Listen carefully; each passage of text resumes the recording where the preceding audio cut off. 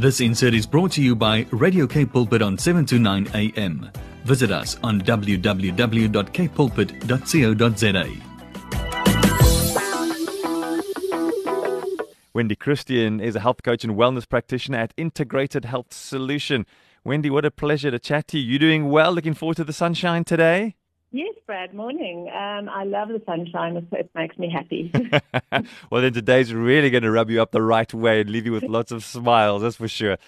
Wendy, today we're chatting about fasting. You know, we're a Christian radio station, as you know, so fasting is something that people do from time to time, very much as a spiritual discipline.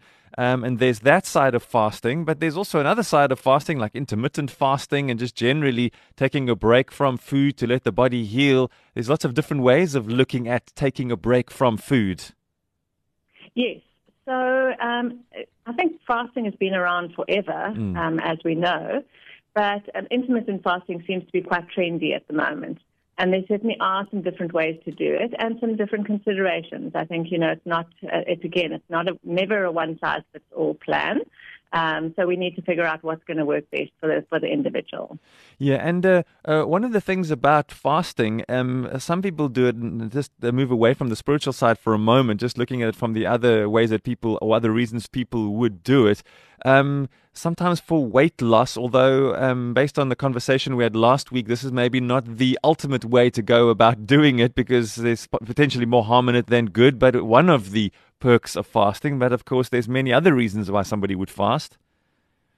Yes, so weight loss is definitely one of the main reasons that people are doing intermittent fasting at the moment. But intermittent fasting has a very anti-inflammatory effect as well. So there have been studies that have shown that we're talking quite severe calorie restriction here. It's normally done under medical supervision, is known to reduce inflammation and to give the body a chance to be able to heal itself, especially when you have chronically sick individuals. What would you call a chronically sick individual? So anybody who has chronic inflammation, they might have cancer, they might have an inflammatory bowel disease, severe heart disease, really bad diabetes, those kind of people would be severely chronically ill. How does that work, the chronic inflammation that's reduced? How is that process taking place? So the restriction of calories improves the inflammatory and autoimmune diseases by reducing the release of pro-inflammatory cells called monocytes. So these monocytes are the bad guys in the bloodstream, and they then go into sleep mode when they are not being fed. Normally, if you are just eating as usual, then those are more inflammatory and there's more of those about. And because they're so highly inflammatory, they can cause severe tissue damage. And that's directly related to the types of foods that people are eating these days. Yeah, and that brings me to this thing that I immediately thought when you mentioned it. There's chronic inflammation. Now, you've said some of it is due to the food we eat. Fasting is going to help with that inflammation to be reduced. But if we go back to doing things the way that we always did it, we're going to get the same result again. So change needs to happen. So the fast needs to be a launch into a change in diet? Absolutely. And also, while we're fasting, the foods that we're eating in the eating period is important. So it's no good you fast for 16 hours, but you're eating junk for the 8. So the type of food that we're eating and getting our minds into a place where we are able to manage a sustainable, healthy diet, that's ultimately where everybody wants to be heading. This idea of giving your gut a break is also quite fascinating to me. We don't want our heart to take a break, or our lungs for that matter, but we can give the gut a bit of some off time. Yes. Well, if you think about it, your digestive system never rests. If you break an arm, you put it in a cast and you rest it and you take care of it, and it heals. If you have a sick gut, we don't really give it that opportunity to heal. So fasting is a way to heal the digestive tract as well, because it takes that pressure off the digestive system, so it's not constantly having to digest food. And it really does help, especially when there are inflammatory bowel diseases involved. Yeah. So if we're going to do intermittent fasting, and I've had this conversation with people who've put it into practice, and, they rave about it. Those who do it for any length of time only do it because they realize there's benefits. If you did it for a few times, Wendy, and you didn't feel any benefit, or you're hungry, or you're cranky, or you ended up eating poorly during the times when you do eat, you just decide to go back to doing things differently. But those who have found out how it works for them and benefits them have continued to do it. So there's definitely so much merit in it. Yes, that is true. And I do think that's important. It's about finding out what works for you. And not everybody can fast. And some people are quite good at it. You know, some people naturally don't eat meals. You know, they don't feel hungry, so they find it easier to fast. But you've really got to find the program that works for you if that is something that you want to consider. Well, let's have a look at the different ways we can fast. How can we implement fasting? Okay, so there are 4 to 5 ways that they can do it that are currently the acceptable ways to fast, or the ways that people are doing it. So there's the 16-8 method, which means that people fast for 16 hours in the day and they eat in the 8-hour window that's left. So that can be as simple as skipping your breakfast or skipping supper, and you eat the rest of your meals in the 8 hours that are provided. So you still have enough time to eat your 3 meals to get all the calories in that you need for the day. So it's not reducing calories, it's just extending the time between when you start eating and when you stop eating. Then you've got the 5-2 diet, and that's where you eat normally for 5 days, and then for 2 days of that week, you would reduce your calories quite severely. And for women, you're having around about 500 calories a day on those days, and for men, about 600 calories. So that one can be quite difficult to maintain because it's really little food on those 2 days. But people can sometimes get through it if they think, okay, well, it's just for today, tomorrow I go back to normal. And then you get the 24-hour fast. Now, there's two varieties of those. Sometimes people will just do a 24-hour fast every now and again. And others do it on alternate days for an ongoing period of time. So that means they would stop eating at supper time on the one night, and they'd only start eating again at supper time the next night. And on those days, they generally can still have 0-calorie beverages. So they can drink coffee, they can drink tea, they can have things like bone broth, as long as they don't carry any calories. And then the warrior diet, which is also quite an interesting one. Yeah. This is where they only eat small amounts of fruits and vegetables during the day, but they have a huge meal at night.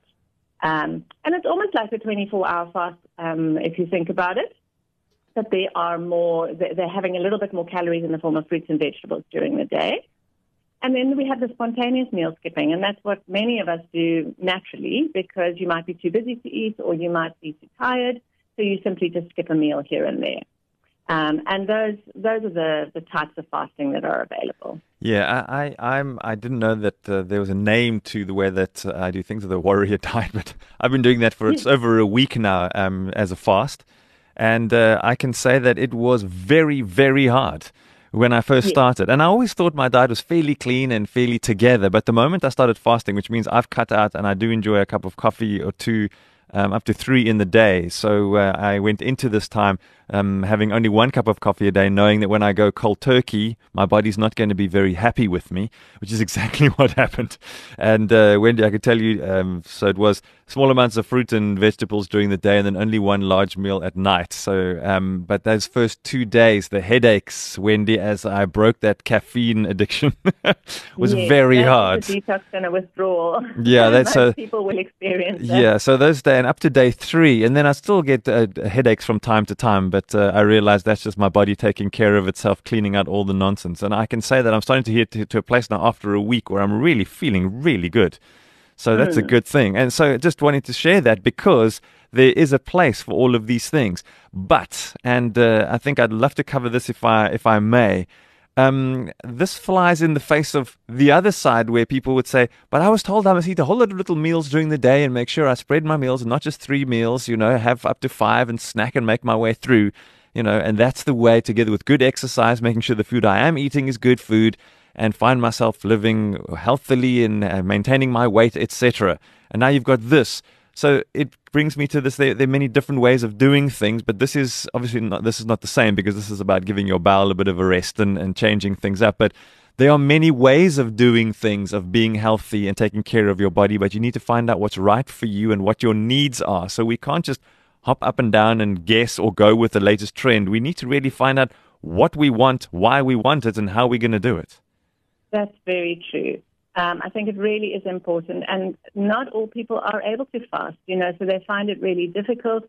Some people have really uncontrolled blood sugar metabolism. So you have to consider, what is this person going, how are they going to be able to manage on this, and is it going to do them more harm than good?